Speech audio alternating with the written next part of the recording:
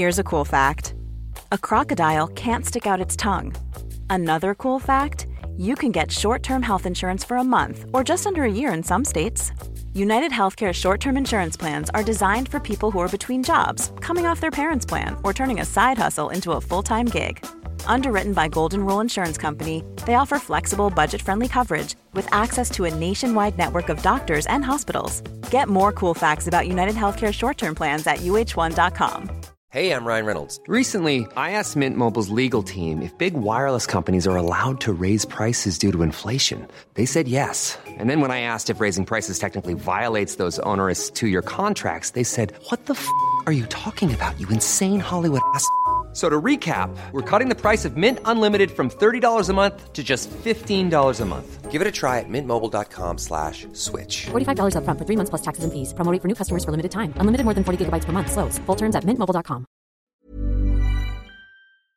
Hello, my name is Ian Lee. I'm a radio host, currently hosting a 5 nights a week show on Talk Radio. Some of you may remember me from I'm a Celebrity, Get Me Out of Here. I was the guy that stole some strawberries with the boxer Amir Khan. But the show that started my career started 22 years ago, 1998, and it was called The 11 O'Clock Show. And it was, I think it's fair to say, it was groundbreaking. It was rude, it was obnoxious, it was loud. It started the careers of Ricky Gervais, Sacha Baron Cohen, Mackenzie Crook, Jimmy Carr. All of these people worked at some point on that show. I was the host. I hosted it along with Daisy Donovan. And I never quite achieved the levels of success that maybe everyone else did, but I'm so grateful for that show because I wouldn't be working now. I haven't watched any of those shows since they went out. I have a lot of them on VHS, not all of them, and someone uploaded them for me to YouTube, and I thought it would be nice every Sunday night, 8 o'clock on Twitch, twitch.tv/Ian Lee, to watch an episode of the 11 O'Clock Show and give kind of director's commentary of it. So I did. Didn't know if anyone would come and watch, didn't know if anyone would be interested, but hundreds of people came. And it's really starting to take shape. So this podcast will be a weekly podcast taking the audio from those live streams and playing them out to you. The first couple of episodes, maybe I've not quite got the balance right because I wasn't thinking about a podcast, but by episode 3 I knew that people might be listening, so it gets a little bit more, there's a little bit more visual description for you, dear listener. So you might want to skip ahead a couple of episodes. If you want to join us live on a Sunday night, you can for free. Twitch.tv/Ian Lee. If you enjoy this podcast and you want to contribute to it financially to keep it going, then you can. You can make a donation to paypal.me/Ian Lee. paypal.me/IAINLEE. If you're interested in any live shows I'm doing, ianlee.com/event. Right, that's enough business. I'm going to shut up. This first one is a little bit clunky, but I really hope you enjoy it. This is me, Ian Lee, watching the very first episode of The 11 O'Clock Show from 1998.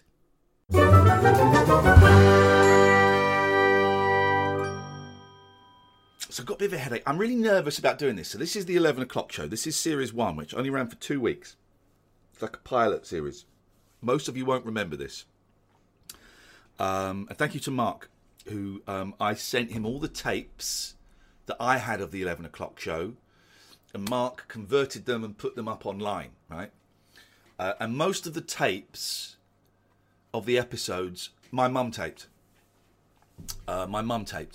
So she was a big fan, and she would tape almost every single episode. And there are a few episodes missing. Hey, Jobby, thank you for the subscription. Nice one, man. Thank you. So this was the first TV show that I ever did, really. And I was skint. and I was living at my mum's. I was 24 and I started auditioning for it. And thank you, Steve, for the subscription. Appreciate it. And what was I doing? I'll tell you what I was doing. I was doing a little bit of stand-up, but I wasn't very good at stand-up. I didn't want to be a stand-up comedian. It was a means to an end. People became stand-ups in the mid-90s because they wanted their own chat show or they wanted to be in a sitcom. And then I started working. I had an agent. I will be careful what I say, but I didn't really like him. I didn't think he was very good. He didn't really like me. But he got me a job at a local radio station in 1997 called Milton Keynes FM 103 Horizon. And I had to change my name from... I'd already changed it from Rugby. Ian Rugby is my real name, Ian Lee Rugby. And I changed the Rugby. I didn't change it legally until I was getting married. But I changed the Rugby to Lee because I wasn't getting on with my dad, and also no one could spell Rugby or pronounce it. And so I changed it to Lee because that was my middle name. And but then when I was at Horizon, the radio station in Milton Keynes, there was a woman there called Helen Lee, spelt differently, L-E-G-H, which passed away recently. It's really sad. Same age as me, similar age as me. And our boss there, whose name I can't remember, and he messaged me recently, Paul. Can't remember, Paul something. Said we can't have two Lees, too confusing for people. So we sat in an office, and he said, "You've got to come up with another name. Who's your favourite group?" And I didn't want to say the Monkees, so I said the Beatles. He said, "Right, go on, who's your favourite Beatle?" I said, "George." He said, "No, Ian Harrison doesn't work." Ian Harrison would have been a good name for an accountant. So I said, Ringo, Ian Starr, no. And then he went, "I've got it, McCartney." So I became Ian McCartney on FM 103 Horizon. And I didn't really like it. I was living in North London in Kensal Green. I'd have to drive up, or I would get the train up, and it cost me a fortune. I was losing money. I think I was getting paid... I seem to remember the figure of £44 a show. I think I was being paid £44 a show on this radio station. It'll make me a little bit bigger. I think I was being paid £44 a show on this radio station, which wasn't a lot. And I was getting the train up, and because it was so early, I had to get a cab to the train station. So I was losing money. Then I bought my first car. My mum bought my first car for me, and it was a crock of shit. And I've only on £40 a show, exactly, working backwards, Pete. It's a reference for fans of snake oil sellers. And so then my mum bought my first car, and it was just a dud, and it died on the way up to work. The first time I drove it, it just died. It was an awful, awful car. And so I was Ian McCartney. I was on The Breakfast Show. And I had to go out in a Jeep called Black Thunder. And during The Breakfast Show, they go, "Okay, let's see Trevor and Helen." Helen, say, passed away, which is very, very sad because she was absolutely delightful. David says, I would have thought there would be thousands watching this from the I Loved You and the 11 o'clock show, but Brigade. No. There aren't. But I'm going to start a schedule for this. This is just kind of a punt, and I may not want to do any more of these once I've seen it. So they would be doing the crazy breakfast show, and then they'd say, right, let's see where Ian in Black Thunder is right now. And I'd be on some crappy estate somewhere in Milton Keynes, just like doing silly stunts, really. The only one I remember is I took a table out, and people had to climb around the table without touching the floor. It really hurts your core muscles. And I hated it. I really hated it. And I was really into Chris Morris and the day-to-day, and I wanted to be this kind of cult, kind of cool thing. And I found it really too mainstream for me. I found it too mainstream. And so after 6 months, I made the bold move of quitting, saying, this ain't for me. This isn't for me. I made the bold move of quitting, which was pretty thunder. Okay, Mr. Banana, that stuff, we don't have any of that here, I'm afraid. We don't have any of that here, so that gets you blocked. Don't have any of that. Mods, keep an eye out. We don't have any of that nonsense. Oh no, hang on. I've blocked you, but I've not banned you. No.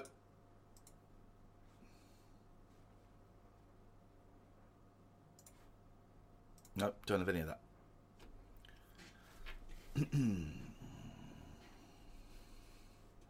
Bien. Thank you.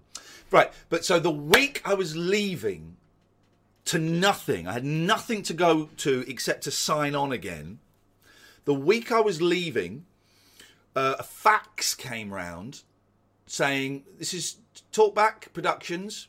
We are making a satirical comedy show for Channel 4. We want to audition anybody, comedians, presenters, DJs, news people. We want to audition anyone. And a girl in marketing, like the day out before I was going to leave, said, "Oh, Ian, I don't know if this is any interest to you." And she gave me this fax. The show didn't have a title then. And I was like, "Oh yeah, this looks wicked." So I phoned up my agent. I said, "Oh, there's this thing." He said, "Oh yeah, I've heard about this. I don't think it's right for you. I don't think it's right for you." And I was like, "Okay. Could you not put me up for it?" He said, "No. I'm not going to put you up for this. I don't think you're quite ready yet." I was never quite ready. I was ready to do his shitty gigs in pubs where I got threatened and for 125 quid, but I wasn't ready for that. I was like, okay. And I spoke to him the next day. I said, "I really think this is... no, I don't think you're ready for it." Okay.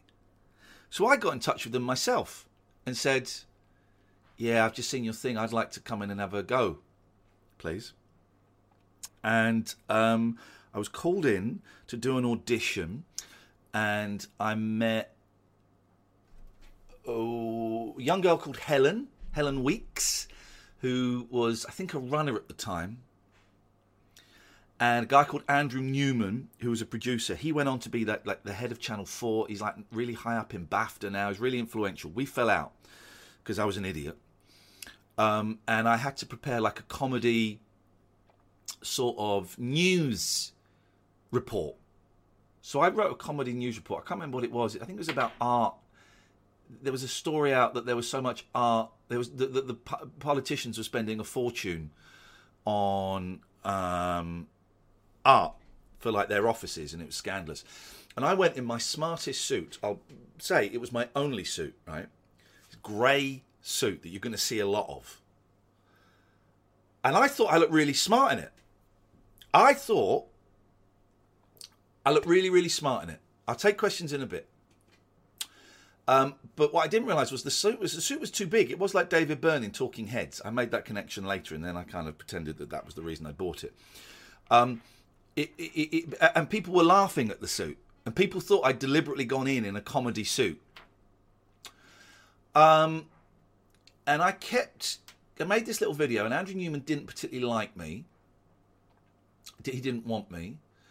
But the producer did, a guy called Harry Thompson, who's dead now. Harry Thompson was an incredible producer. He would edit television like it was radio, was what I was told. And what that means is, he did like the first few series of Have I Got New... They Think It's All Over. What he would do is, he would edit the audio without really looking at the pictures. He'd edit it so it sounded funny. Sort of gag, funny. And then he'd go, right, let's make the pictures match. Which is kind of weird, but is kind of genius. Anyway, he liked the silly little thing that I'd filmed, silly little vox pops. And he kept getting me back. And then I was asked to pick a story from my local paper and go and film that. And that we did a film about a stag. It was supposed to be like a really... They called it micro news. It was supposed to be like a really small story, but we treat it as like a really, really big news story. And so I picked a story about a guy getting tied up naked up against a lamppost on his stag weekend. And we treated it like a really big story. And we went and interviewed like the local council. And we interviewed like a vicar and stuff like that. And I had to edit it. And I'd never edited anything. And I had to go in with this team and edit it. And Harry Thompson really liked it. And he came and watched it. And I'll never forget. He came in and watched it. Right. First thing I'd ever edited. And he said, "This is great. You will come back and make more funny films for me, won't you?"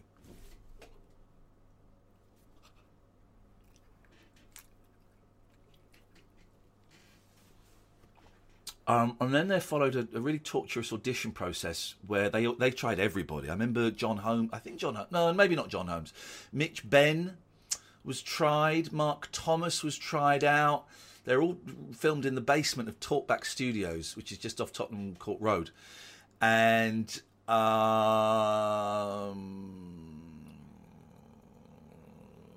eventually they settled on Brendan Burns and Fred McCauley.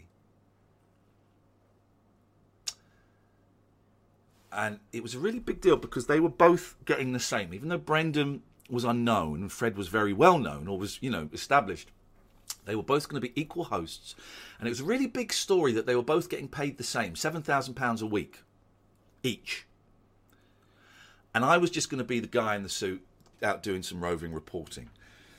And then the week before it went on air, they said, "We need a third person in the studio and we can't find that third person. Ian, do you want to have a go?" I went, "Yeah." And so we filmed one pilot with me as like the third wheel. They were the main hosts. I was the weird third guy. And I got the gig. And I was getting paid £1,000 for the 2 weeks, £1,000 a week.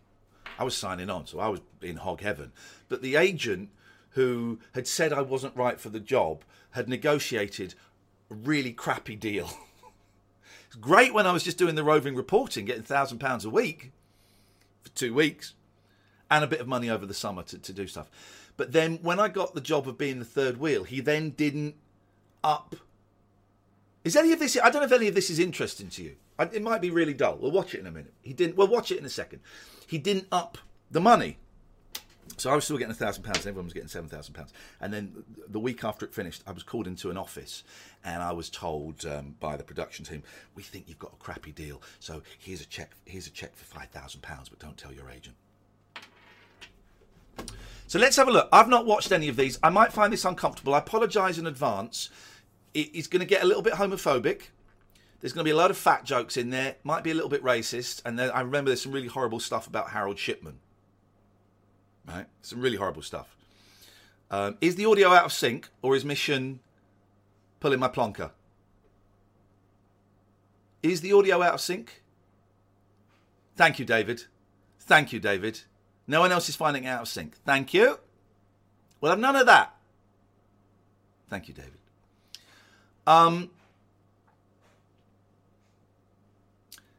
From what I remember, the first 2 weeks, the 6 episodes we did, Tuesday, Wednesday, Thursday, it was never at 11 o'clock. It was always like 5 to or 5 after. Were slow. Really slow. Brendan Burns has trouble reading the auto cue.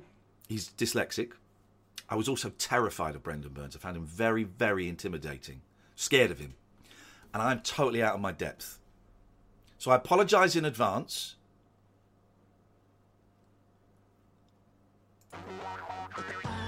Gary Glitter! Straight in. This theme song, is this more Chiba?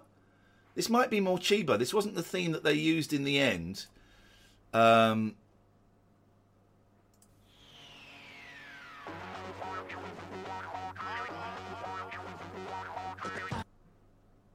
Straight in. Sets the tone straight away. He must have... Yeah, 96. 96 he was done for child rape images. Is the volume okay? I think this is more Chiba.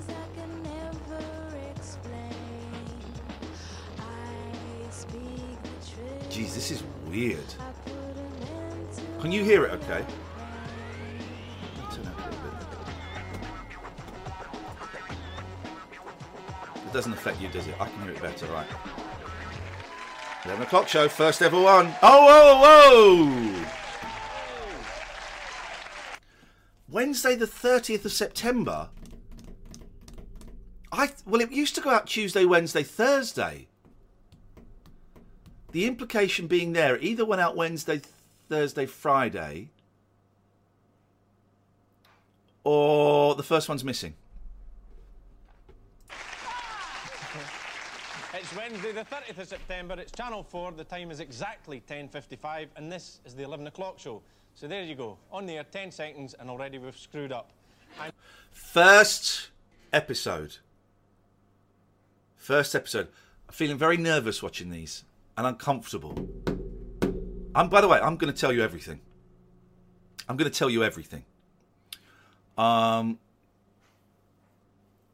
It wasn't live. It was never live. It was always pre-recorded. Thank you, Dean. It was never live. We always filmed it around about 7 till 9, then they would rush off and edit it.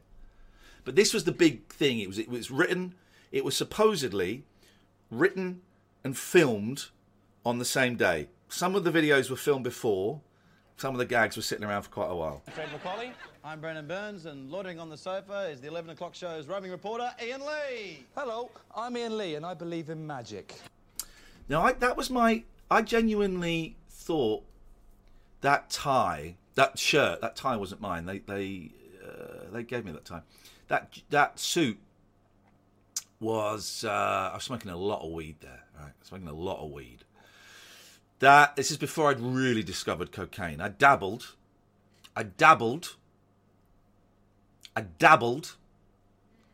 but I wasn't head over heels in lust with it. But that was the suit that I bought to go to a friend's wedding.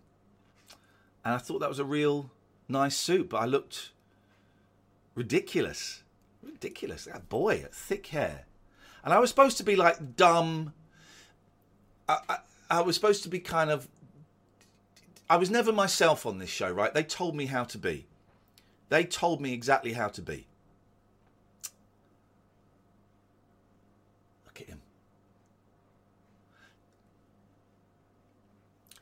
My name's Ian Lee, and I believe in magic. They told me how to be. So in the first 2 weeks, I was like this dumb idiot. And then in the series 2, 3, and 4, I became this arrogant Chris Morris ripoff. Thanks, Ian. This is the day when it was discovered that 5 million gallons of raw sewage flowed into the River Cray in Kent. 5 million gallons? That's shitloads. Boom. Boom. Boom. Let's change the title. I see what we're going to do is we're going to change the title. Let's see if we get a few more people in. Edit.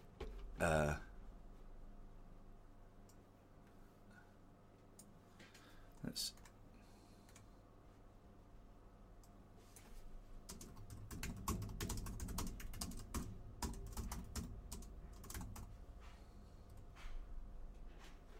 Here we go. United by Fate, thank you for the subscription 2 months in a row. I mean, this was supposed to be a really hard-hitting satirical show. This is 1998. Here's the funny thing. My girlfriend at the time, Tessa, was a really lovely woman. I speak to her very occasionally. We got together New Year's Eve, 1998. And like the first week we were together, she picked up my diary and she wrote on the 28th of September, just at random, "You will become famous, rich, and cool."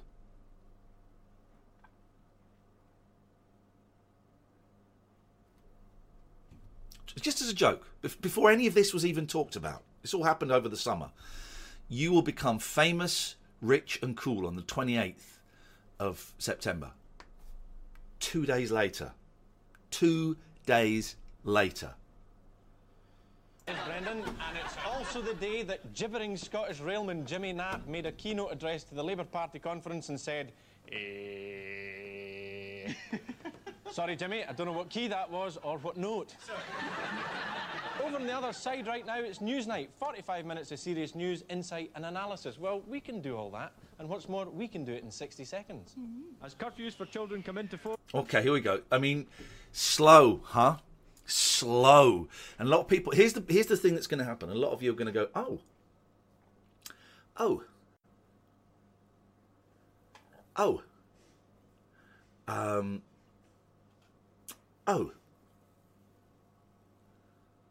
Tom Joad's Ghost, thank you for the subscription. Thank you. A lot of you are going to go, oh, it's not as funny as I remember. Here's the thing, a lot of it wasn't funny. The Ali G stuff was hilarious. The Ricky Gervais stuff was divisive but hilarious. But a lot of it wasn't very funny. Here we go. Well, we can do all that. And what's more, we can do it in 60 seconds. As curfews for children come into force, police expect kids to be inside by 9. But with good behaviour, they should get parole by 13. Bosses fear consequences of new 48-hour working week. A CBI spokesman asked, does this mean we have to come in before lunch? John Prescott slates privatised rail company's performance. Jimmy Knapp so confident that we renationalised, he's run up his own Jim'll Fix It badges. Talking about lanyards, you see. Lanyards.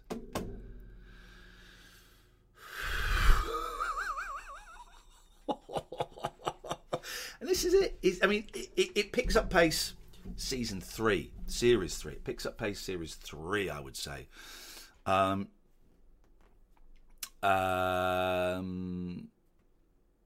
Exactly.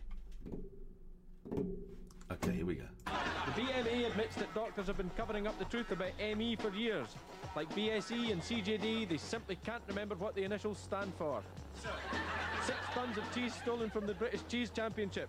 Police are looking for the 2 Ronnies to help write the punchline. That's quite a nice gag. That's quite a nice gag. I mean, it's a bit lazy, and it's that kind of sums up the 11 o'clock show. It's sort of a gag, but it's a bit of a lazy gag because it's not really a gag. It's nodding towards a gag that's over there. There's a lot of that going on. Coming up in the show, News Gold. Hi, my name is Tom.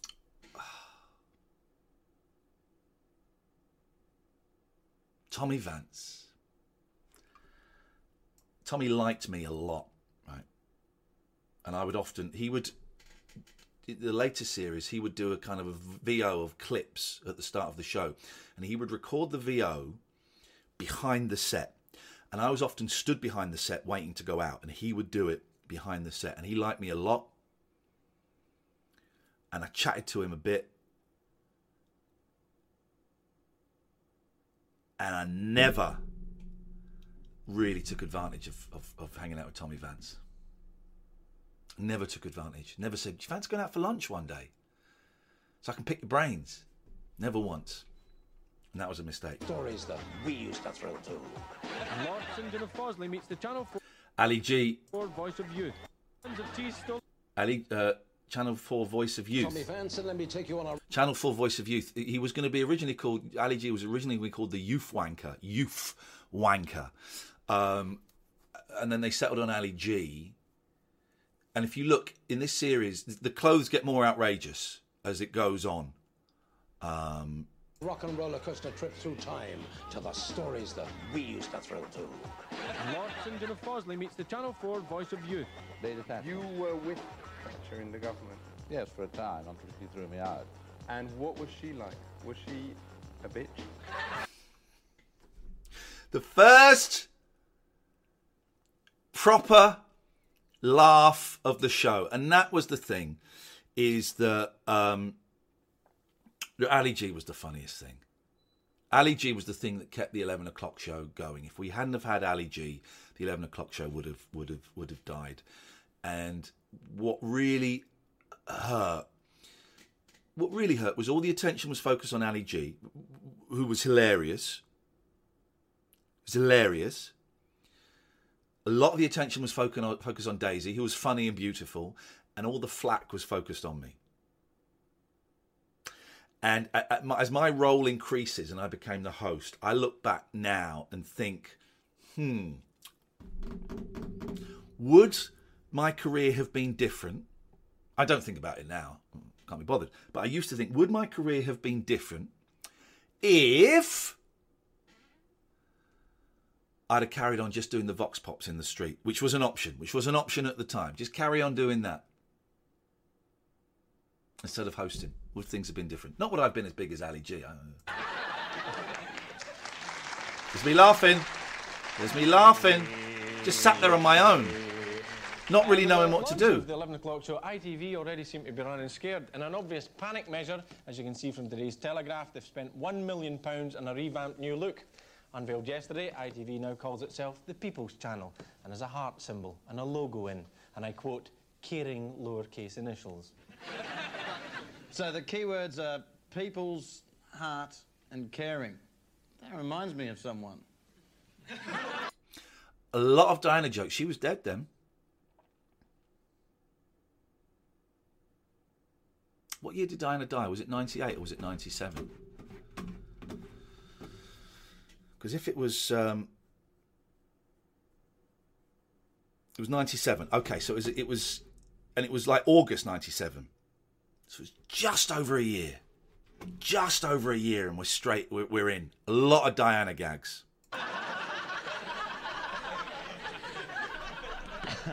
And how can a logo be caring? What will it do? Make me feel warm inside? Well, it's actually very cleverly done. You can take any word, remove the capital letters, and it suddenly becomes strangely alluring.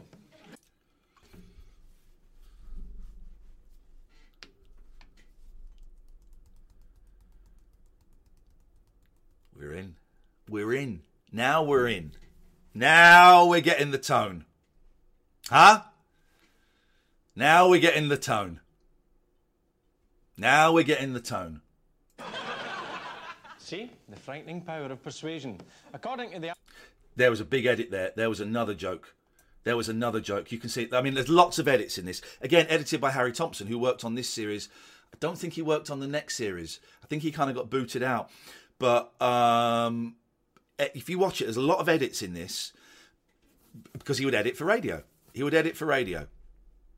Very cleverly done. You can take big edit any coming word, up. remove the capital letters, and it suddenly becomes strangely alluring. Edit. The frightening power. There was another one in there that was too According offensive. To the article, ITV have incorporated the heart into several spinning motifs to be shown before programmes. Although they're being kept under wraps until the official launch, Brendan has kindly agreed to recreate them for us live in the studio. See if you can spot the link between them. The first one is a Union Jack with the heart in the middle of it. Second one is sparkles in the shape of a heart. And the third one is a cake with, yes, a heart. So the keywords are Union Jack, sparklers, and a great big cake all to yourself. That reminds me of someone. Ooh. We're doing eating disorder jokes. 3 minutes, 56 seconds in. We're doing an eating disorder joke. Told ya. This was 98, right? This was kind of loaded FHM. The word shock, right?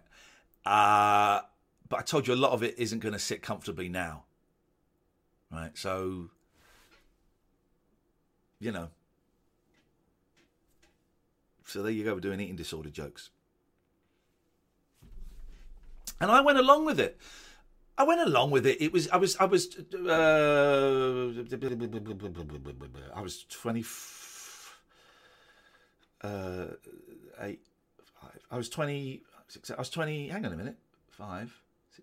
years old.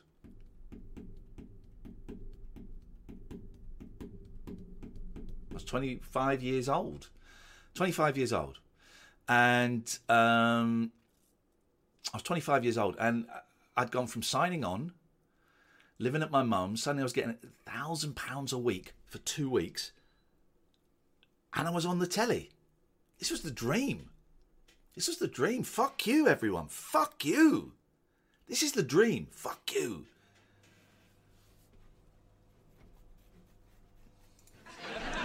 As part of the... Oh, do you hear that? Oh!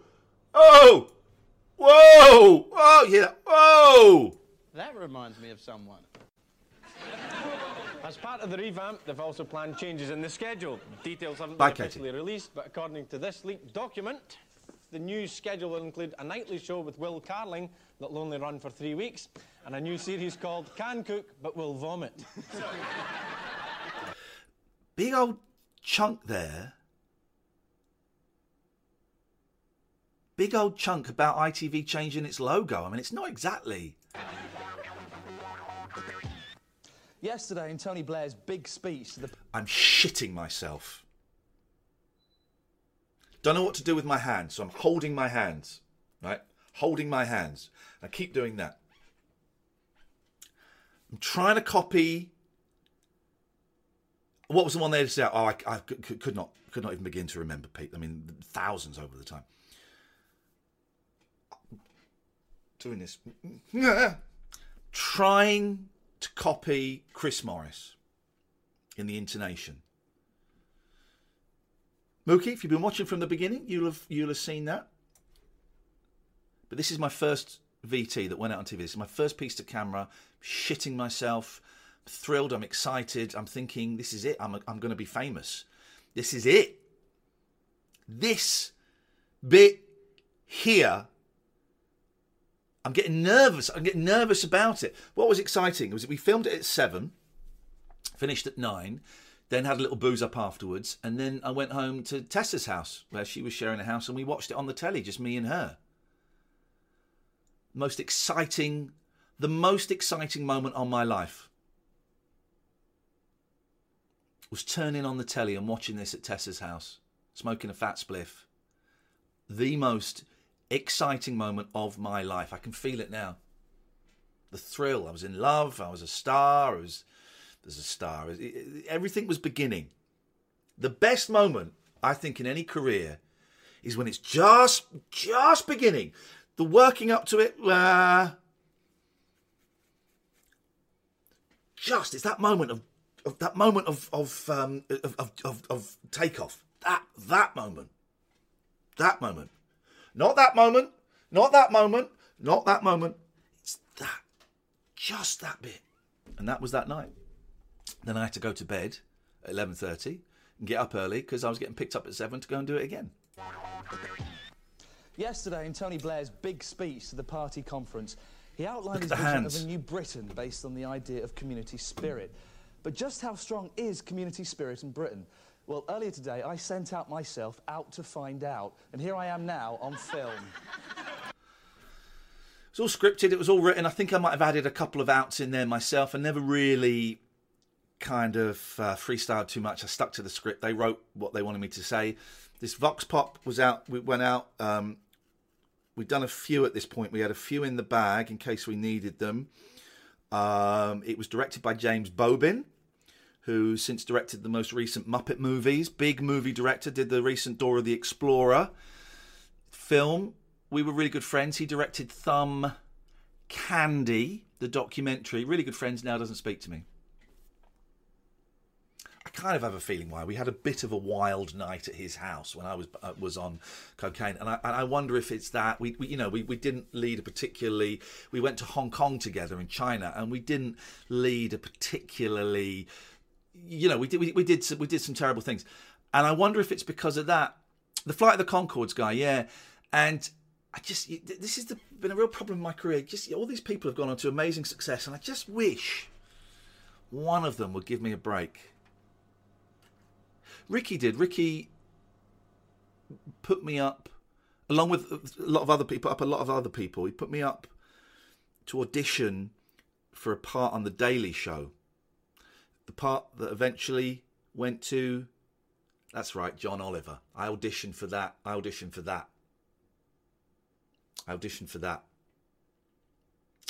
And I didn't get it. And that's, as far as I'm aware, the only time anybody... that was Ricky that put me up. That's the only time anybody has kind of mentioned my name. You might want to see him. This is a funny video. I saw this the other day because someone posted it on Facebook. This is funny. So, community spirit. Would people help others in need, or couldn't they give a monkey's toss? Excuse me, sorry, you couldn't do me a favour. Would you be able to tie my shoelace up, please? I don't know how to do it. I don't know if they are my boots, actually. That'd be great. quite an important job in for you today as a spy for the government. I just need to look... That's fantastic, thank you very much. I've got a very important date with, well, it's all very hush-hush, with George Michael today, and I want to... Gay jokes? No, that isn't Shepherd's Bush. That could be... we normally would go to the Cut, which was just down the road, or later Elephant and Castle. That could be Holloway Road. Get the smartest I can. I just went to the dentist and had some fillings done, very painful, but I really fancy some chewing gum, but I can't break it down. Do you think you could chew it for me, just to make it a bit softer, and then... It's just that I'm trying to give up smoking as well. If you roll it up in your hands, that'll soften it. That'd be great, just break it down a bit. Doesn't that sound like Fred Macaulay? I wonder if that's Fred Macaulay dubbing that over, because he's very loud and he wouldn't have been mic'd. I'd have had a hidden mic on underneath there. I'd have had a hidden mic on underneath there. And he's very loud considering that. So I'm wondering if Fred dubbed that. Okay, it's just that I'm trying to give up smoking as well. If you roll it up in your hands, that'll soften it. That'd be great. That's Fred Macaulay, isn't it, talking? Isn't it? It for me, just to make it a bit softer, and then it's just that I'm trying to give up smoking as well. If you roll it up in your hands, that'll soften it. That'd be great. That's Fred Macaulay. Just break it down. She does it.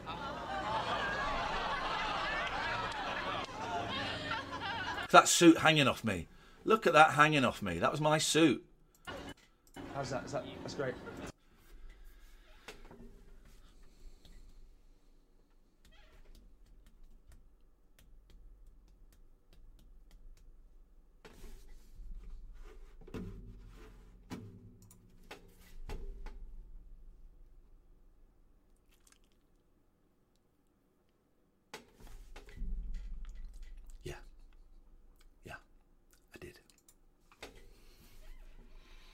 None of these people were paid. These are all real people we stopped in the street. You can see I'm not carrying a clipboard or a microphone, and the camera's some distance away. So they didn't know they were being filmed. Right? They didn't know they were being filmed. Soon as they walked out of shot, a runner would then go up to them and go, "Excuse me, just to let you know, you're being filmed. There's a camera over there. You're being filmed. Could I get you to sign a release form, please?" So they all gave their permission to be used. You'll see one guy much later on when we go to France who didn't give their permission, and that fucked everything up for me. Fucked everything up. But at this point, everybody gives their permission afterwards. That's much better. Thanks a lot. So there is some community spirit left in Tony Blair. Where is that? That could be Holloway Road. Those buildings don't look very Hollowayish, though. It's New Britain. But his other main theme was the zero tolerance towards crime policy. But which is stronger? People's desire to stop crime or their willingness to help others? And what if that person who needed help was in fact a criminal? Very posh, but listen to that one and go, and what if that person who needed help? What was the person who needed help? I had to learn these bits. Andrew Newman, or James Bobin it was, would write these, and I'd have to learn these bits, and I was not great. I got good at it, but I wasn't great at learning stuff, and I would rush through it. Desire to stop crime. Desire to stop crime? Desire to stop crime? The desire to stop crime, very posh. Because I'm trying to be a newsy guy. Or their willingness to help others. And what if that person who needed help was in fact... And what if that person who needed help? It's strange having a couple of different topics in the one package. You're absolutely right, Pete. You're absolutely right. A criminal. With the aid of this crappy disguise, I intend to find out. James Bobin, who put this together, is brilliant. Absolutely brilliant. And that's why he now directs movies. And James, if you're watching, come on, man. Come on, man. Come on, man. Come on. I could do a line in a movie. Here's your coffee, sir.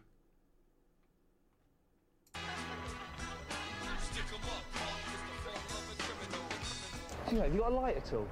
The cameraman on this was my good friend Jade Carman. I don't know if Catherine is still here. You met Jade in Brighton filming this.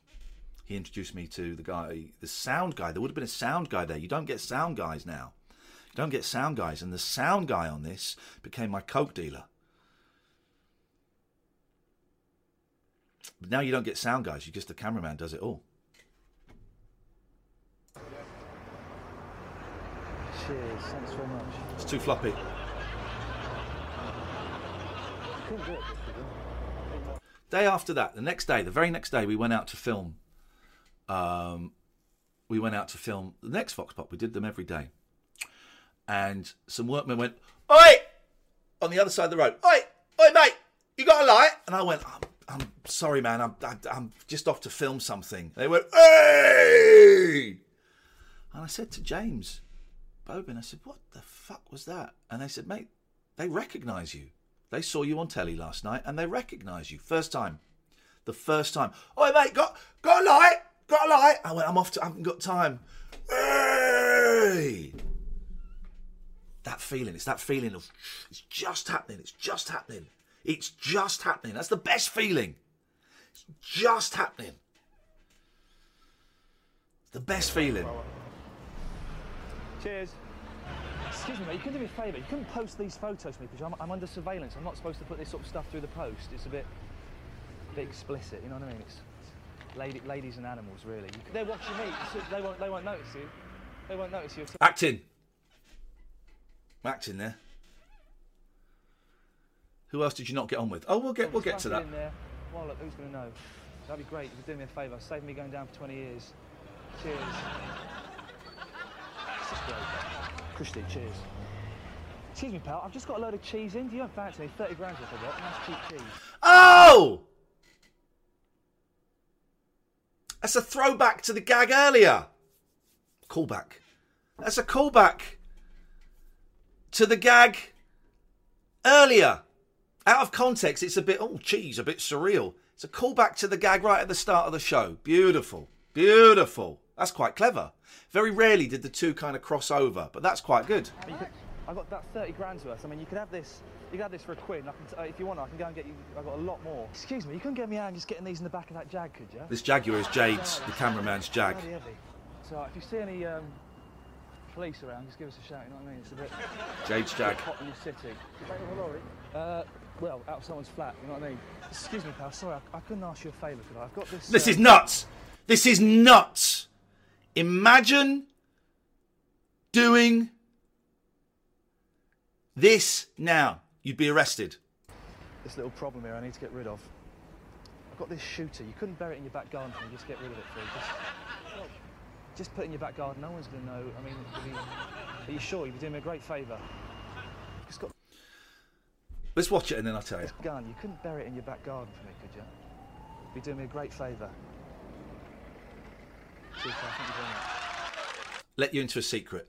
I seem to remember 22 years later, he was in on it, that guy. He'd seen the camera and he knew we were being filmed. I seem to remember that. That's the only bit that was fake, Wembley. That was the only bit that was fake. Oh, the gun? Yeah, well, maybe. But so that guy, thank you, PC Sheb, for the host. So that guy, he'd seen the camera. So that's you know, gets a laugh. Gun, you couldn't bury it in your back garden for me, could you? You'd be doing me a great favour. He was good. This is Ian Lee, 11 o'clock show. Archway. We were in Archway. What's going on here? I'm thrilled. 1998. I'm thrilled. People laughed. Got the biggest laughs. My stuff in this little run got the biggest laughs. And I knew it was funny. I knew it was good. Got goosebumps now. I knew it was good. People laughed and it got applause and I didn't know what to do. And I don't know how. I'm terrified of these two and I don't know how to react. Computer monitor in the background. Oh, look at that face. Genuine glee. Was it a real shooter, Ian? Yes, it was, and I used it on the way. American news now. Tomorrow the transcripts of the infamous taped conversations between Monica Lewinsky and Linda Tripp are to be released. Meanwhile, a Senate committee is still trying to nail down a precise definition of impeachable offences. We go over now to our American correspondent Rich Hall. Rich Hall was in it. Rich Hall was in it. No, Brendan still scares me. Very intimidating man. Fred I like a lot. I haven't seen them for years. Rich Hall. He's standing in front of the White House as if simply being there somehow makes him know what he's talking about. Now that's good. That's a clever line. He stood in front of the White House as if just being there makes it sound like he knows what he's talking, makes it look like he knows what he's talking about. And that's what they do with a lot of reporters. Thank you for the host, PC Shed, Sergio. They send them to the place for no real reason. For no real reason. Trying to nail down a precise definition of impeachable offences. We go over now to our impeachment stuff. Yeah, exactly. It all links up. In front of the White House, as if simply being there somehow makes him know what he's talking about. Hello, Rich. Hi, everybody. I'm standing here in front of the White House. That's it. Look at that faintly suggestive spurting white fountain out front. They should shut that thing down. It's disgusting. Anyway, this week things are fairly back to normal here as far as Clinton's concerned. He's got Benjamin Netanyahu and Yasser Arafat in there. He's trying to work out some kind of land accord. And there's a photo in the Washington Times today of the three men. You'll notice they're standing. They're standing. Apparently nobody wants to sit in the White House anymore. It's kind of like visiting a porno theater, you know what I mean? But this is one thing that Clinton is great at. He's great at sticking his head into peace talks and trying to get credit for them. It's kind of like when you go on a holiday and you get your photos back and there's always that weird guy in the photos. That's what Clinton's like during peace talks. There goes the Secret Service. They're all over the place. And here's my question. We're at a point in history where some semen on a dress is going to bring down a president. How stupid and pathetic is that? And also, where were all these Secret Service people when you needed them? You know what I mean? They throw themselves in front of a bullet. Stop. Come on. Anyway, I'm Rich Hall here in Washington, D.C. See you later. Now, obviously, there's been a bit of criticism in the press that the Labour conference is also... I'm relaxed now. Now I'm relaxed. Is this another Vox Pop from me? Oh, this might be when I went to the Labour conference. ...stage managed. That Labour's image is being manufactured for public consumption. Well, last night I obtained an exclusive interview with... This is funny, man. I didn't know this was in the first episode. This is funny. Although I seem to remember that I sit at a very weird angle. This was funny, right? This is funny. With Northern Ireland Secretary Mo Mowlam to discuss the matter. Let's just go back a little bit. All right. I remember I got called in late to do this. That Labour's image is being manufactured for public consumption. Yeah, well, last night I obtained an exclusive interview with Northern Ireland Secretary Mo Mowlam to discuss the matter. All right. Ian Lee on the line from London. Ian, you're aligned to the Secretary of State. Hello, Mo. It's Ian Lee here. How are you? Okay? Very well, Ian. And you? Poor old Mo Mowlam. Miss Mo Mowlam. Miss Mo Mowlam. I'm fine, thanks. Yeah, I've got a question about Labour's The 11 o'clock show office. Look. image. Now, you're a serious politician, and you've done some fantastic work in Northern Ireland, which I'm sure no one would disagree. It's a great joke coming up. This is funny. Agree with. She'd been seen dancing with Chris Evans, right? It's been a big news story that she danced with Chris Evans, okay? So why do you trivialise it by being photographed with that ginger guy that everyone hates?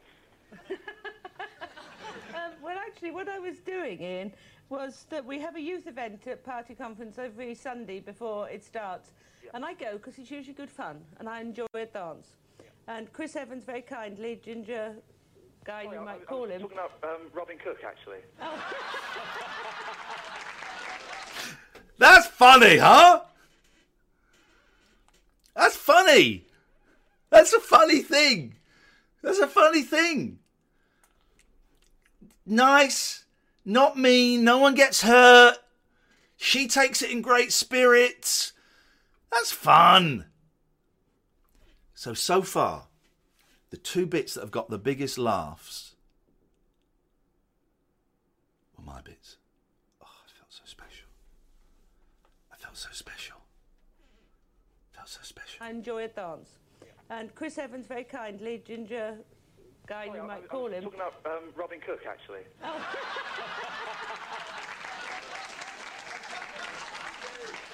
All right, I know it's not big and it's not clever, but just for one moment there, I felt close to the heart of power. Last night, the West End saw the premiere of Steve Coogan's Run in London. There he is, with his hand on Caroline Ahern's left. Oh. A lot of people dead. A lot of people dead. A lot of people dead. Breast, practising for when he gets a Golden Globe Award.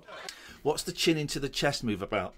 I don't know. I didn't know what I was doing. I've always been very uncomfortable with my body, and I didn't know what I was doing. David. But you couldn't have gone because you wouldn't have been able to get a ticket, because it was only it girls and boys that were allowed in. Oh. Luckily, we've got our very own it girl. She's called Pandora Box Granger. And This is here's her Daisy. report. But we should warn viewers that they may find some of the following scenes distressing. So this is Daisy, I think. So Daisy had a name before she was Daisy, Pandora Box Granger. She was Harry Thompson's personal assistant, I seem to remember. And she used to make him laugh. So he said, why don't you come do something on the show? Because you wouldn't have been able to get a ticket, because it was only it girls and boys that were allowed in. Luckily, we've got our very own it girl. She's called Pandora Box Granger, and here's her report. But we should warn viewers that they may find some of the following scenes distressing. She really is terrible.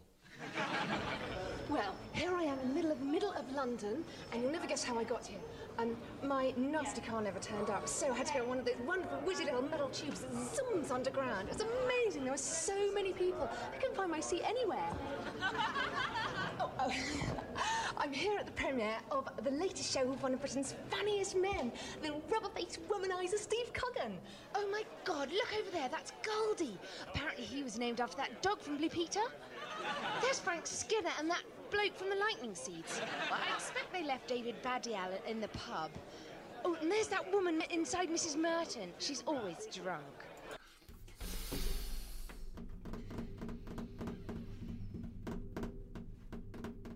She's always drunk. She was an alcoholic, wasn't she? I think. Oh, my God, there's a grubby guy from the Verve. And look, it's Trevor McDonald. Oh, how sweet. He shaved off his moustache, especially for the occasion. Well, I've got all my jokes ready for the post-show bash. It'll be a real hoot. Roo-doo-doo. Okay, what do you call a donkey with 3 legs? A wonky. Oh, I'm behind the desk. I don't remember moving from the sofa to the desk. What's this? They've given me a bit.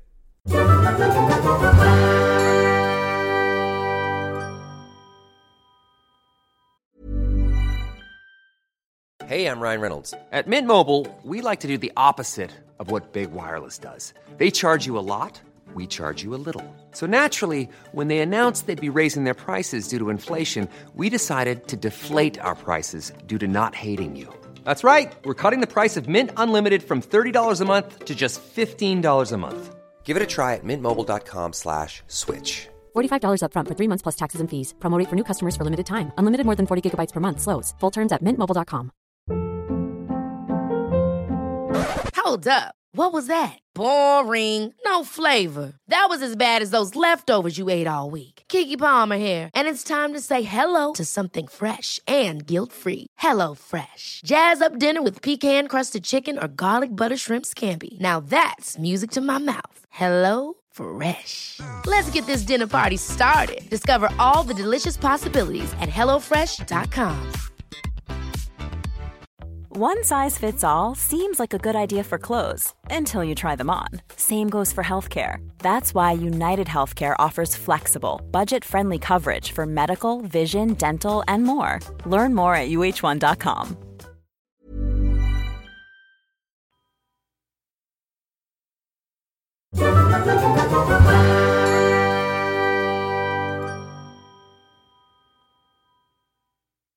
They've given me a bit. What am I doing here? Shitting myself. Tony Blair. You probably think you know what he looks like, but do you? Here he is on page 8 of today's Sun. The brilliant Griffin there comparing Tony to hard-man Vinnie Jones and coming up with a remarkable likeness of Alan Sugar. And here's Blair on page 7 of the same paper, David Smith's ingenious portrayal of our leader as Star Trek's Mr. Spock. So if our cartoonists are rubbish, where do we look for the fresh talent? Well, strangely, the answer lies on the letters. Didn't know about breath control, about swallowing, about breathing, and look at that. where do we look for the fresh talent? Well, strangely, the answer lies on the letters Shitting page of myself. today's Sun. Well, we have a charming cartoon by none other than former gangland overlord Reggie Kray. And there's a great letter from his wife Roberta defending Kray's artistic talents after art critic Brian Sewell called the piece the work of a mental defective. We on the 11 o'clock show thought the idea of commissioning dangerous psychopaths to draw cartoons was such a good one that we've got hold of some other crazed inmates' work. This could be unpleasant. Mental health, murderers, art. Let's see where this one goes. Here's road rage killer Tracy Andrews' effort, a wry look at transport policy. What do you think of transport? It's all right. Sorry, I appear to have cut your head off and blamed somebody else.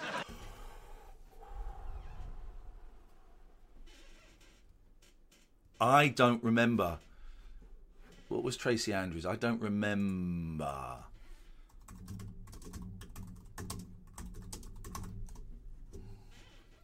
Oh! Tracy Andrews is an English woman who murdered her fiancé Lee Raymond Dean Harvey on the 1st of December 1996. She was sentenced to life imprisonment after being found guilty of murder at her trial in July 1997 and served 14 years before being released from prison. Pete's loving it. Pete, I thought you'd be one of the people that would be dead against all of this.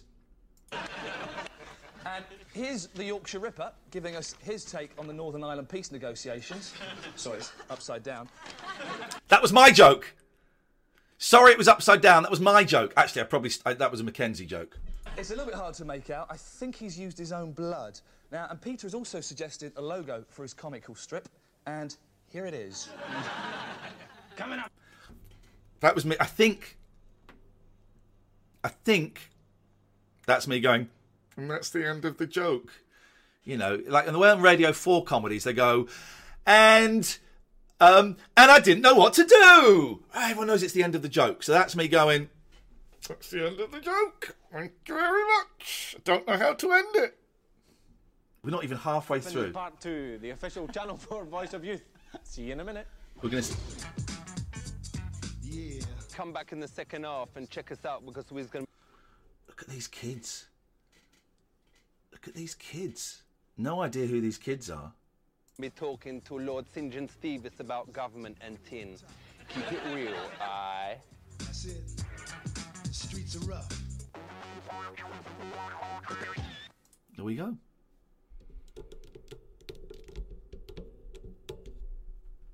First half. We go into the second half. Oh! I love these. I improvise these. I've got very good peripheral vision. Read all about it. Woman forces baby to walk against its will. Oh, I laughed at it. That's funny, huh? Read all about it. Woman forces baby to walk against its will. Very slowly. That's funny. So they had me stood there. That's Hammersmith.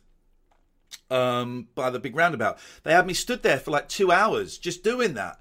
I'd see people come in and read all about it, describing the person that's just walking past me. See, that's funny. I want to do... Wembley says bring that bit back. I do want to do the Vox Pops again. Maybe this is something to do again, but it's just, how do you finance it, really?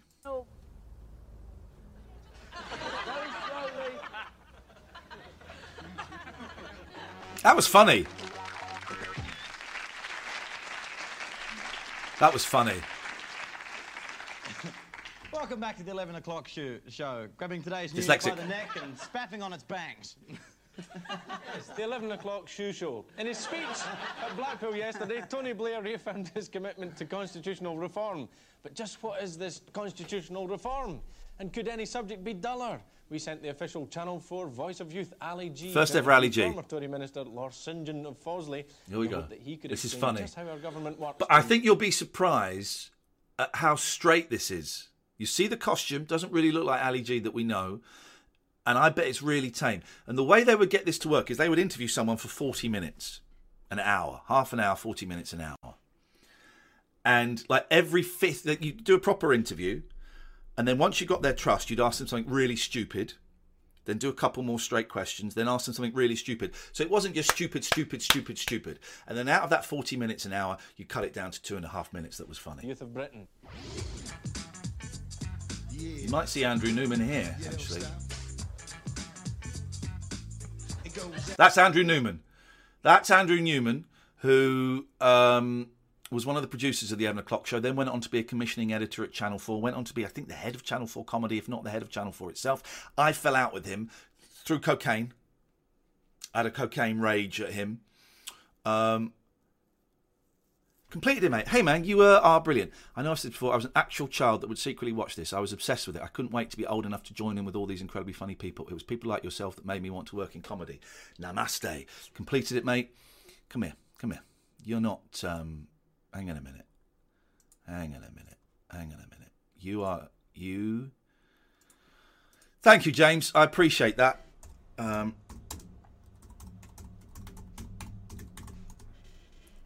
You're a VIP of this channel. Thank you, James. That's very kind, man. This is a weird thing that I'm doing, right? And this is the very, very first episode, and I don't know... Thank you, Alex, for the gift. I don't know if I'm finding it interesting watching it. This is the very first episode. I'm finding it uncomfortable. I'm finding it exciting, so we'll see. But thank you, James. That's a real, a huge fan of yours. That's a really kind thing to say. Thank you. So that's Andrew Newman, and I fell out with him because we went and filmed some stuff in Jerusalem that was really offensive, actually, for the Christmas special, and he cut most of it out. I said, you can't show that. And me and a come down from cocaine, I called him a C, which was terrible. It was terrible. And we never kind of got... He didn't like me after that. I don't think he liked me anyway. He didn't want me to be in the 11 O'Clock Show. It was Harry Thompson that got me in the 11 O'Clock Show. Anyway. The government. Wicked, now check this. Now, politics is... It's a great intro. Wicked, now check this. But look, I mean, he's dressed pretty straight. Remember the first time he came into the office? I'm loving it, mate. I know how vomit-inducing to watch yourself do stuff, but hearing you talk about this is exactly what I want. This is interesting thought-provoking. Thank you, James. Thank you, man. You're very, very kind. I'm loving your streams, by the way. Oh, I'm doing all the episodes, Pete. If I'm doing it, I'm doing it. If I'm doing it, I'm doing it.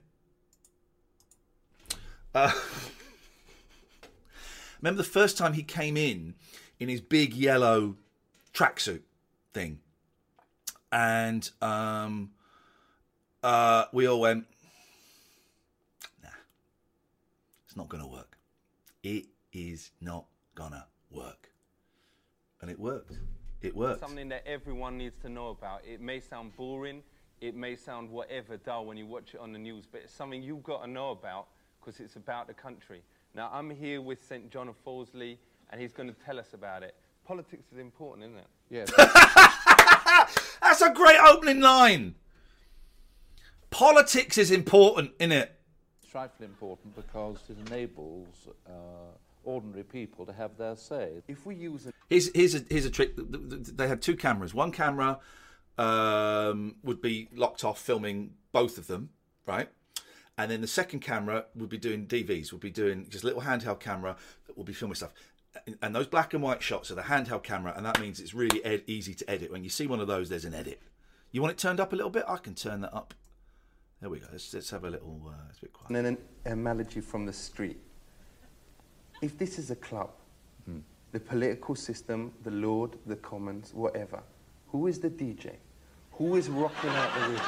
Who is laying down the rhythm?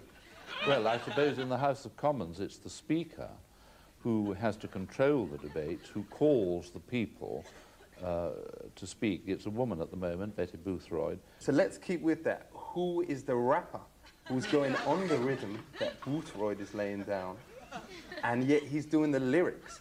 He's putting out the lyrics that make sense off the beat that the DJ is doing. Well, the lyrics are made by the members, and the front bench of the two parties, the leaders of the two parties, they, I suppose, would be equivalent to the DJs. So they are like Biggie Smalls? Yes. They are like... It's slow, right? It's slower than you remember it, and it's certainly slower than it got and gentler than it got. But it's funny, man, isn't it? And there's me watching. I'm in the studio. I'd probably seen these ones before, because these were done a while before. The Ali G stuff was filmed quite a bit before. Or they were a separate team to us. Dan Mazer and everybody. It was a separate team. And what I remember in this short series and the second series is it was a team. It was a mothership, right? It was a mothership. And everyone would go out and do their little things. Ali G, who was always quite separate from us, but me, Daisy, Mackenzie later on would go out and do their stuff. And then we'd all come back and go, look at what we've made. Look at what we've made. And we'd all watch it and go, whoa, that's brilliant. Whoa, whoa, whoa, it's exciting. By series 3 and 4, everyone was very insular. Everyone kept themselves to themselves. No one wanted to, I feel like Peter Talk after Headquarters, no one wanted to share stuff. It wasn't a team anymore. We were all these little things, and we would do our own stuff, and no one would share it. And that really broke my heart. When I realised that was the thing, that broke my heart. Did Ali G ever come into the studio? No. There was talk about it once, and I was reluctant, and then he said no. So it didn't happen. I remember when he was filming the Ali G show, and he told me he'd got the Ali G show, and I was like, oh man. This is when I realised that it was over in terms of a collective, right? Was he said he got the Ali G show, and Dan Mazer was going to be producing it, and Daisy was Dan's girlfriend, now wife. And I said, oh man, that's great. I'd love to come along and watch it. Ian, Sasha was like, Ian, it's just, I'm just going to have like, not many people come. It's just going to be, no. And then I found out loads of other people that worked on the show went, and I wasn't invited. I thought, okay, he's pulling down the shutters from what he perceives to be the weaker stuff. Was I like that? No. I wanted to share it all. I wanted to share it. I wanted to go, look what I wanted it to be a team. Me and Daisy fell out. I don't remember what. I think I probably said some pretty outlandish things about her. I do remember one incident when we filmed a trail where I was quite vulgar. I sniffed my fingers. And the implication being I'd fingered her. And she was rightfully upset about that. But there had been other things before that. And so the tension was quite tough. And they said, we're going to film that trail again. I went, no, you're not. No, we're not. We've got to film that again. No, we're not. We're not doing it.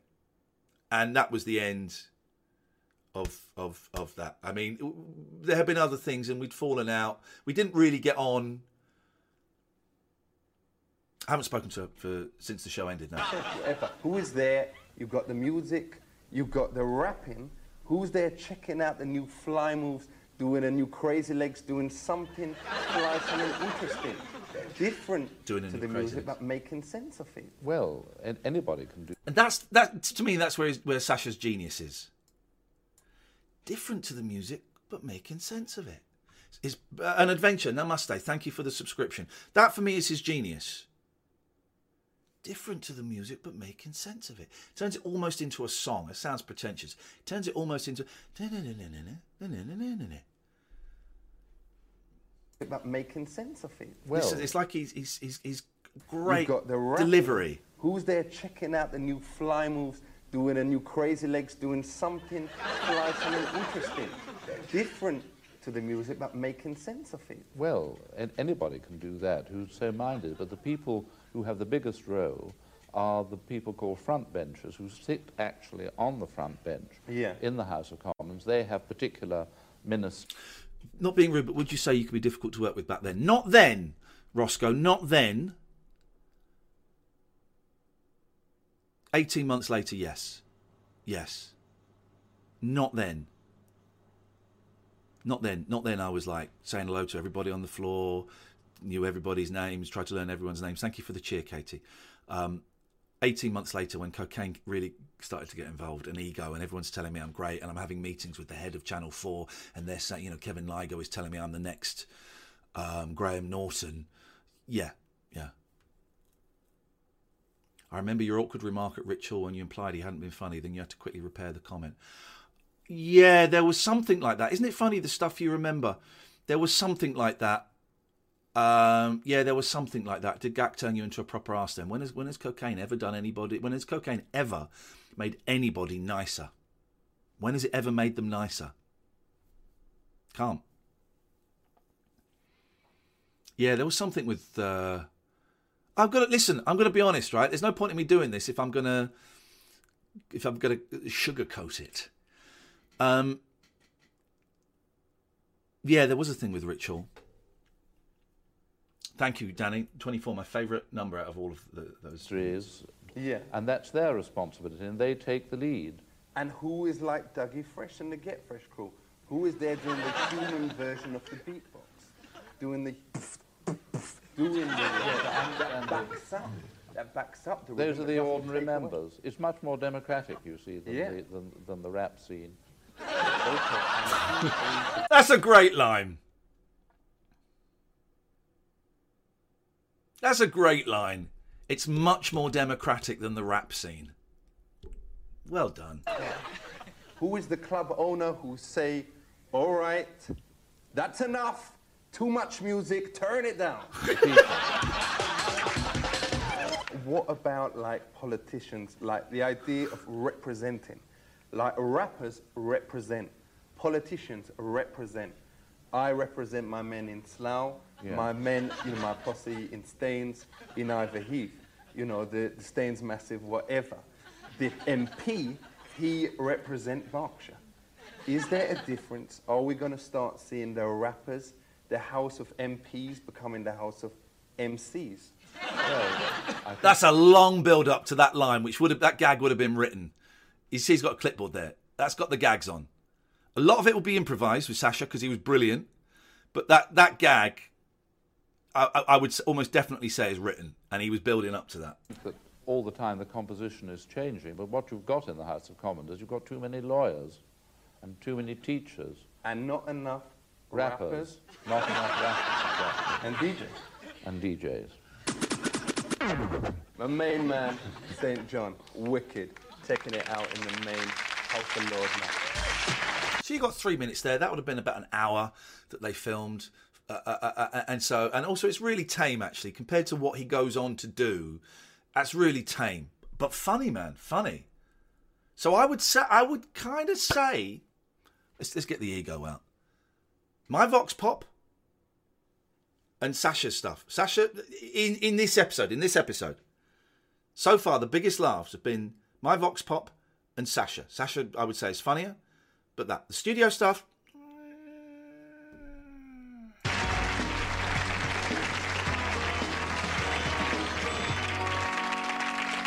It's the 30th of September, 1998. Bearing in mind, I was brought in to be the guy out on the street, and I've done shed loads of this episode. More than I remembered, actually.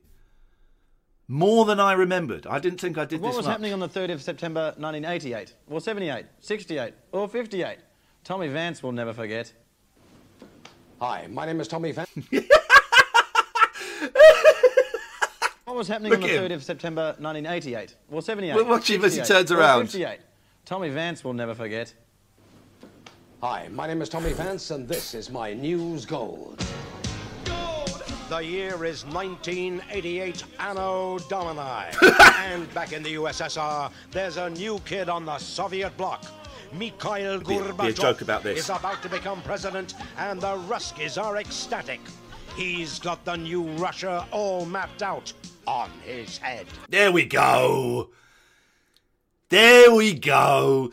By the way, completed it, mate, of course, is James Buckley, as I'm sure most of you know. He may have left now, but there is a crossover in that the writers and producers of The Inbetweeners, Ian Morris and Damon Beasley, they didn't start on the 11 o'clock show. I'm guessing they started on Big Breakfast. Everybody seemed to have started on the Big Breakfast. But they did a lot of the VTs on the 11 o'clock show. Damon, I seem to remember going to party conferences with him. And Ian, I certainly went to Jerusalem with him and did a lot of videos with him. So there is a connection there. From a red man to a dead man. From a red man to a dead man. 20 years ago today, the Vatican loses its head honcho. Not God, he's an eternal spirit and therefore cannot die.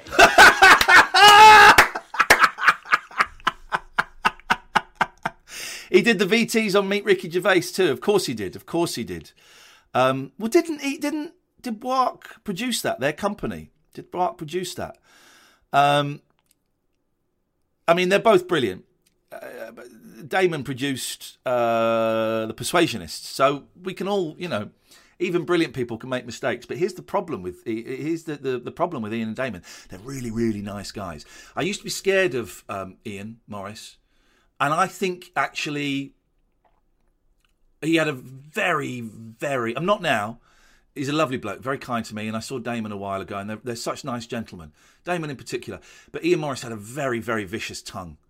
He had a very vicious tongue, razor sharp, and he could really put you down with a line. I mean, he was clever and he was brilliant, and I was scared of everybody on this show.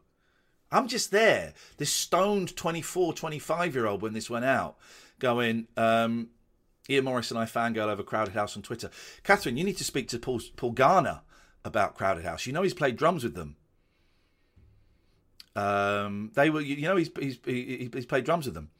Buarque didn't produce Gervais. They weren't the big, scary, powerful men that would make young boys do things to get a part in their sitcom yet. Yeah, tell me about it. We've all had to stroke that.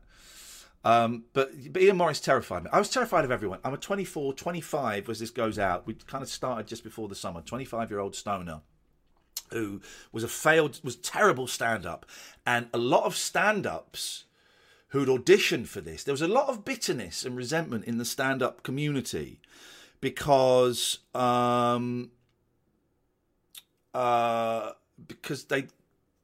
had all auditioned. Everybody auditioned to host this show, and a few got it. There was a lot of bitterness and resentment directed towards me because I got it, and I was a shit stand-up. I was an open spot. I was a very, very hit and miss open spot. As soon as I got this, I stopped doing live gigs. I think I had 2 in the diary. One was with Zeren Gibson, and we'd done a show. Me, Zeren, Mitch Benn and Mackenzie Crook had done a show in Edinburgh this year, 98, called The Bootleg Beatles. And it was a sketch show. Liz39, thank you for the subscription. And ITV wanted to make a pilot, and somebody else was interested, and Mackenzie opted out quite early on because he had just done Barking. Had he done Barking at that point? Or I think he'd done Barking because I think he was sort of famous then, and he had stuff happening. And then I bailed out in Edinburgh. I said, I don't want to do a pilot with you guys because I've got the 11 o'clock show. And so I had one gig with Zeren afterwards. It was in Cardiff in like a rugby club. And I didn't want to be billed as the guy from the 11 o'clock show. Literally, this like a week's worth of episodes had gone out. So I wasn't famous.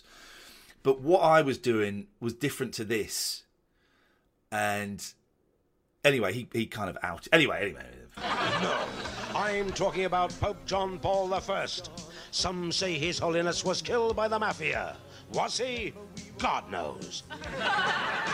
From holy men to Tony Benn, and the day remains the same. It's the Blackpool Conference 1978, and the burning issue is smoking. Are fags allowed at the conference? Uh-oh. He is, but the... Oh, no! No! I know it was we got some homophobia, but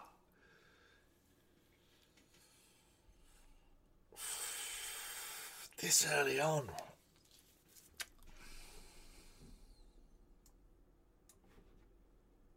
What can I tell you? Burning issue is smoking. Are fags allowed at the conference? He is, but the delegates band back and quite right too. Smoking's wrong. I only do it because I'm cool. That's funny. I only do it because I'm cool. And my lungs are made of platinum steel. I think smoking. The year of our Lord is. I think smoking killed Tommy Vance. Wasn't it lung cancer he died of?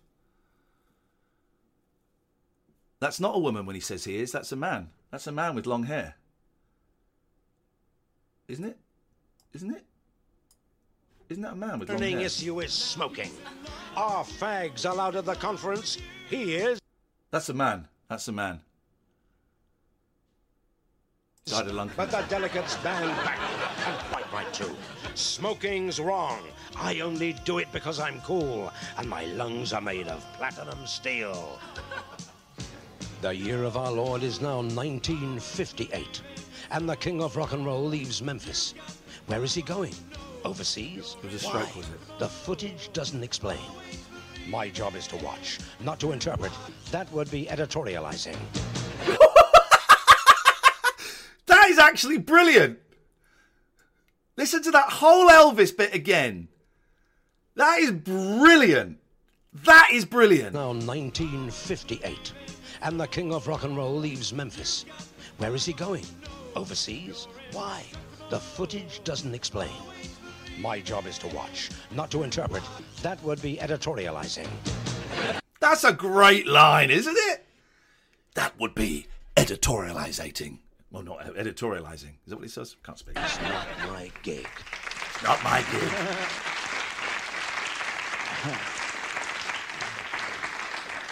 Thanks, Tommy.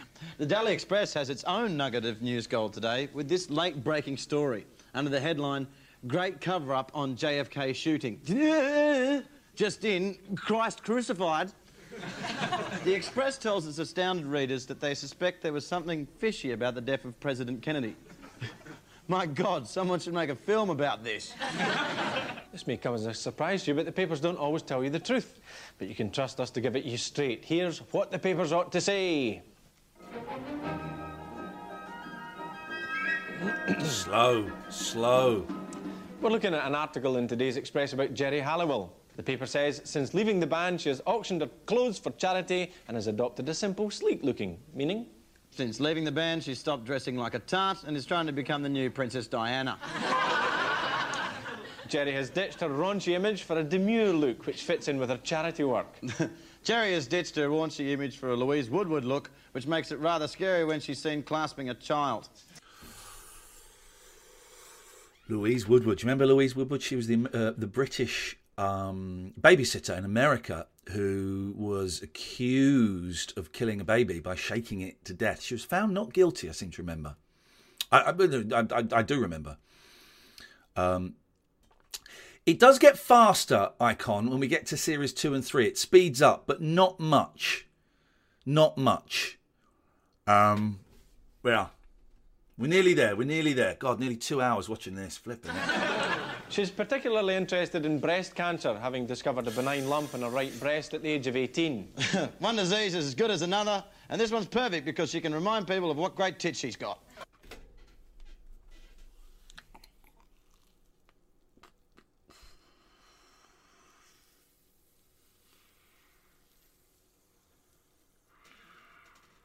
This is why I was quite happy at this time to be doing the stuff separate from this. Because these two could do this. This was the plan. I end up mouthing these jokes, series 2, 3 and 4. I told you it was going to be uncomfortable. Lads. But this is why at this stage, I was really happy to be the third wheel. Because this is nothing to do with me, right? This is nothing to do with me. And then later on, I would be the one that would say these jokes because no one else would want to do it. And I would just, because I didn't know how to say no, would do it. And also because I thought shocking and offending was funny. Oh, I'm not freaking out. I'm not freaking out, Mookie. I'm just putting it in context, describing what was going on and saying where I am now. I'm not freaking out. Now, shoulders. What's in my pocket? Might be smokes. We've all been poking fun. Wouldn't be Smokes, it would be Rizzlers, because I was a roll-up guy. Fun at the news and the people in the news, and that's fine. But every once in a while on this programme, we like... That'll be the fob to get into my dressing room. Just to take a step back and tackle something a little bit more serious. For example, the sad story of 12-year-old Simon Saunders, who suffers from an unusual condition. He only sees the world in black and white. For Simon's parents, his life has been a difficult journey. It's just the simple things in life that we all take for granted. Are we about to rip the piss out of a 12-year-old colourblind kid? Brendan's given up stand-up now. He's retired. Apparently, lives on a farm.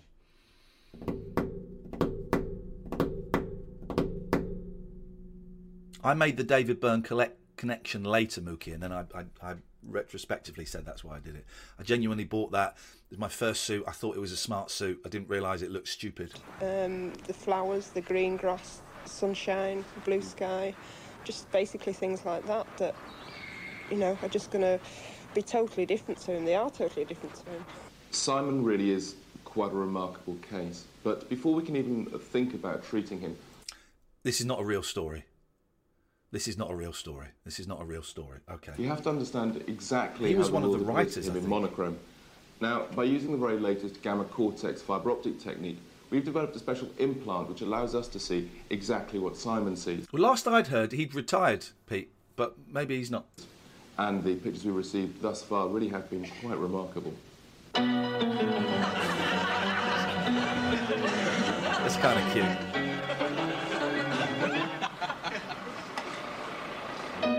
That's the off the street. That's the street where the that building there, I think, is where the 11 o'clock show offices were, or Talkback Productions were, which was owned by Mel Smith and Griff Rhys-Jones. I think it was that, and it was the office was kind of down there. That guy, I think, was a producer called Simon. I think that's a good producer called Simon. He used to get he got, if it is him, was asked to leave. I'm being very careful because he used to get deliveries made. I think we have to give ourselves a break slightly. While there are things that were and are unacceptable, I like to think it's more positive to look back and chuckle at how far we've come. There's already a few things in the in-betweeners that makes me comfortable. Oh, no, I think you're right, James. I think you're right. I mean, people get called out for tweets they did 5 years ago, and you do think, well, if people went back and watched it, I could be opening up a whole can of worms. If anybody from the Daily Mail is bothering to watch this, they're going to see stuff that would... Well, it's a weird time, isn't it, where if you did something a long time ago that fitted in with the context of that time, you can still be cancelled now. And so this is a slightly dangerous game, playing this. I mean, I was a little embarrassed at some of the 11 o'clock show stuff. I mean, there's the Harold Shipman thing. I'll tell you the Harold Shipman thing. There's two things that we had. One of them I thought was funny and one I thought was awful. These are just the ones that spring to mind. We had a counter above the set one day when the Harold Shipman thing was breaking. It was just going up 652, 653, and that was a counter of murder victims, which I thought was funny. The thing that I thought was awful was there was a news footage of Shipman's wife opening the door to the press and then shutting the door, and Dominic English, one of the series producer, the executive producer, VO'd over the top, "You fucked a monster." And that at the time I thought was... Nah. Even then it was, nah. And the show had by that point been given the specific instruction, unbeknownst to me, to shock. Shock and offend was more funny than being was more important than being funny. So, yeah, I do. Listen, I'm not going to lose any sleep over any of the stuff that's in this show that we're going to see. Otherwise, I wouldn't be showing it because I know it's going to be uncomfortable. I'm not going to lose any sleep over it. But, you know, it's nice to wince at stuff from 22 years ago.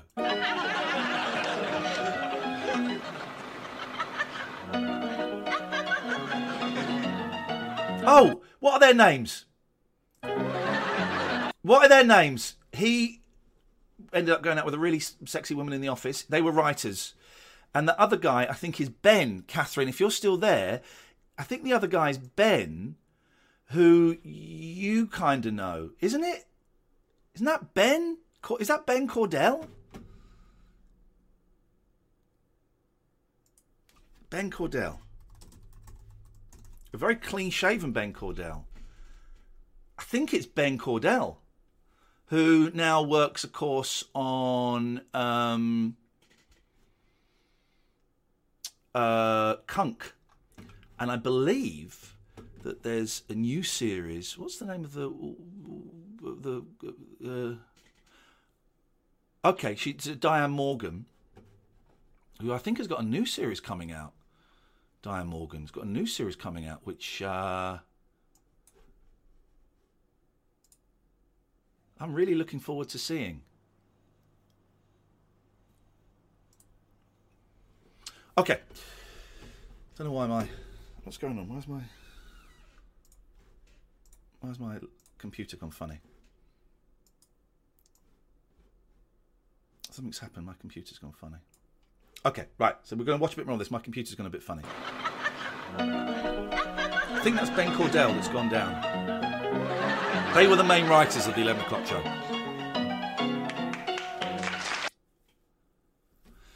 Jokes like the shipment stuff, Dando, etc. We should get you on. Me and my cat should get you on one night, James. I think it used to be acceptable to use humour as a way to deal with grief. I think it's interesting now we aren't allowed to laugh at these things. There appears to be a depression epidemic going on in the world. I'm not sure if I've made an interesting point or talking bollocks. I don't think our humour, the 11 o'clock show, was doing it. I mean, there'll be some Dando jokes coming up. I think certainly that wasn't the reasoning as a way to deal with grief. I get what you're saying. The reasoning for that, for the 11 o'clock show, was to offend.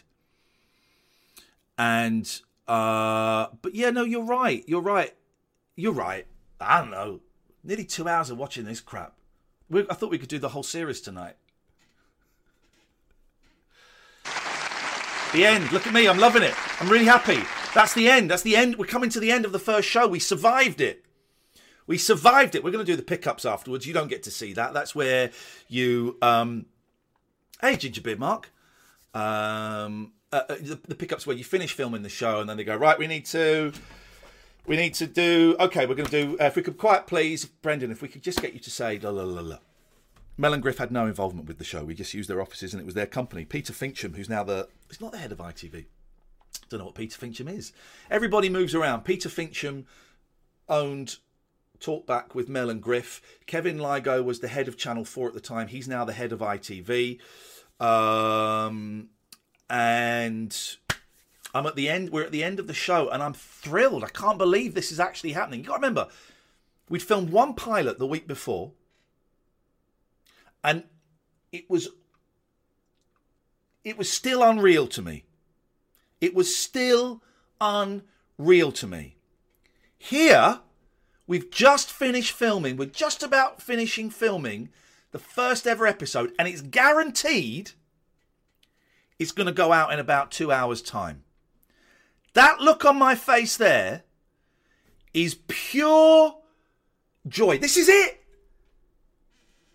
This was all I ever wanted. This was all I ever wanted. And it's happening. Now, the disappointment in once you've achieved your dreams, for me, the best moment of success for me is I don't like the work before, and I don't like it's that when you're just about to burst forth. Just about. Finished this, went off, had a few drinks, went home to Tessa's house where I was staying, and smoked a big fat doobie and we watched it. Oh. There will never be 46. There will never be a moment in my career as satisfying as this and as satisfying as watching the first episode of this going out with my girlfriend. It will never be that moment of pleasure ever again. Can't exist. It can't exist. Kids being born and stuff is great. Different. It's different.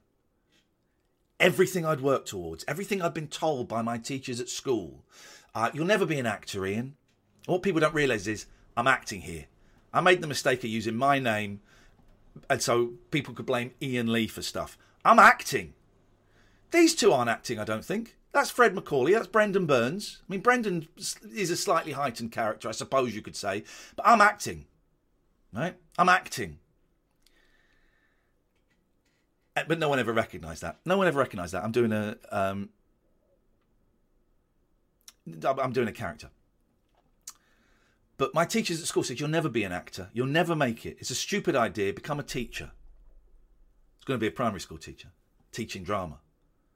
And this moment here is like, fuck, yes! I've done it! I've done it! I'm on a TV show. Not only that, it's a rip-off of The Day Today, my favourite TV show, and I'm playing a rip-off of a Chris Morris character. Not only that, Channel 4 are threatening to throw a shitload of money at this. Made it. Look at my face. The latest Euro law on working hours comes into effect at midnight tonight. Will it never end? It ended yesterday. It ended yesterday. Where will they be sticking their Euro noses next? Isn't that funny? It all links. I've done it and I know they haven't filmed enough material. They can cut me out in the edit. I was blown away. I'm surprised at how much I'm in this episode. Well, the 11 o'clock show has the matter in hand. To keep track of all the latest Euro legislation as and when it happens, we've engaged our very own... Oh, I was part of the problem. You're right. I was part of the problem. I'm part of the problem as to why we've left Europe. I don't know, Dave. I don't know. I don't know. We'll talk about that another night. Very own Euro correspondent, Wim van der Land. Oh! If I remember correctly, Wim van der Land, can't remember his name. He's the meerkat guy. He's the Geordie from Alan Partridge. What's his name? Can't remember his name. Anyway, it's him. So let's go right over to Brussels to find out what's happening. Wim? Today, here in Brussels, the European Commission announced a new EU directive on the standardization of celebrities across the community of Europe. From the 1st of October, only the following people will... Here's the thing. I don't think that's green screen. This is the budget we had. He has been sent out there to do this. It's what we used to do in the old days. Be recognised as celebrities. Prince Rainier, Morten Hackett, Stefan Edberg, Falco, Bjorn from... A lot of Falco jokes. A lot of running gags in the series. Simon Greenall, thank you. Falco. You're going to see a lot of gags about Falco. Aber, Jan Hammer and Dutch darts champion Raymond Barneveld. From Britain, you will be allowed to have your hat-leaving singer, Paul Young. Is that true, Wim? No, I've been talking whoppers out of my ass. So why are you saying this? Because we are Europeans and we hate you British. It wouldn't be... I'm wondering if that is green screen. But the light doesn't look like green screen. Normally when it's green screen on the 11 o'clock show, you're very... Well, I mean, he's not live, but they would have filmed it. I'm pretty sure he's there, and they film it with the breaks in, and then they play it in. And you tighten it up in the edit. Now, I don't think it is green screen. I think he's there. Wim van der Land there, live from Brussels, and what a lovely sunny evening they're having there. We've been the 11 o'clock show. That was Wednesday, September the 30th, and we'll be back tomorrow with Thursday, October the 1st. That's topical. Yeah. What? What? I don't think it was pre-Daily Show. That's topical. Oh, very camp in this. Very camp. With Thursday, October the 1st. That's topical. Yeah. Hope you'll join us then. Good night. Good night. Good night. Yeah, I did it! That face there. That's it, man. That's it. With Thursday, October the 1st. That's topical. Relaxed. Yeah. Hope you'll join us then. Good night. Good night. Good night. Genuine joy. Glee. Glee. Glee. See some names. See some names. London Studios. Morcheeba. It was Morcheeba. Don't know any of these. I wouldn't really have had anything to do with these people. They were all in the studio.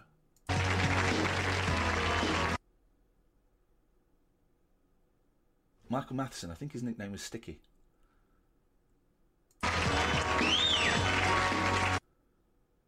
Leonora Martin, Leo. You'll know Leo, of course, James. Lovely Leo.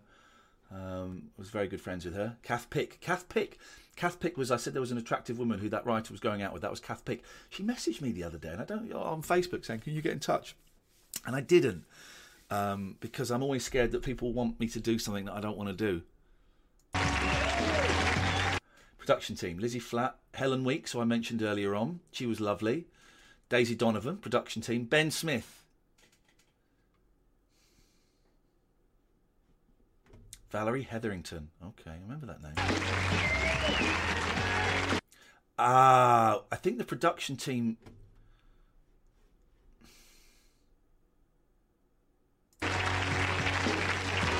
Writers, Ben Cordell. Yeah, that was Ben Cordell. Paul Garner, my mate Paul Garner. John Gordillo, who is a really lovely stand-up comedian. Sean Pye. Charlie Skelton. Neil Webster. Who was the other one? Ben Cordell. Anthony Hines. Peter Holmes. Peter Holmes, the other guy. Peter Holmes. Damon Beasley. James Bobin. Paul Gilheeney, Simon, I don't remember. Simon Powell was, I think, okay. James Bobin goes on and directs movies, and you do just think, and I know this is not how the business works, but you do think, come on, just give me a part, just give me a tiny part in a movie. Just give me a tiny part in a movie. So Ian Morris wasn't on it at this point. Alexandra McLeod, Sally Debonair. I remember the names, but Peter Fincham, Steve Smith, very nice guy. Didn't really have anything to do with the director. Studio direction. Feature producer Andrew Newman. Producer Nick Martin. Oh gosh, Nick was a big fella, beard, and I did a couple of political things with him, like proper political VTs. Bobin directed the last two Muppet films. He directed the In-Betweeners pilot. He did the Dora the Explorer movie. He did the Flight of the Conchords, and I was really good friends with James, right? Friends. We went to Hong Kong and China together on a holiday, and it was a little bit debauched, to say the least. But we were friends. He directed Thumb Candy, the video game documentary I did, and we were friends. And it does, and this is the thing I struggle with, James, is I take it personally. I'm jealous. My bitterness is gone, pretty much. But I remember trying to get in touch with James a few years ago, and just, it didn't. And he's obviously got no interest in talking to me. And that hurt. Because we were mates. And you just kind of think, maybe we are mates. Quite possibly my fault. Someone asked, was I difficult to work with? Yeah, I became difficult to work with. I became difficult. I became arrogant. I became ego-driven. I became cocaine-fueled. So yeah, I became difficult to work with. So it's possibly my fault. Lucy Robinson. I like Lucy a lot. Really funny lady. And I think I let her down on a job. Harry Thompson, who we mentioned. Talk about production for Channel 4. Nope, don't want to see that again. That's it. That's your lot. That's that. Look at the sweat patches. Here's the thing. I haven't really sweat. I always used to sweat under my right arm. And I haven't done it for years. And we're watching this and I'm sweating under my right arm. Doesn't that say something? I actually enjoyed that. I'm not doing any more of those tonight. I think one at a time is the thing. We'll go through all of them. But we're in no rush. I enjoyed that a lot. Thank you. What does that ping mean?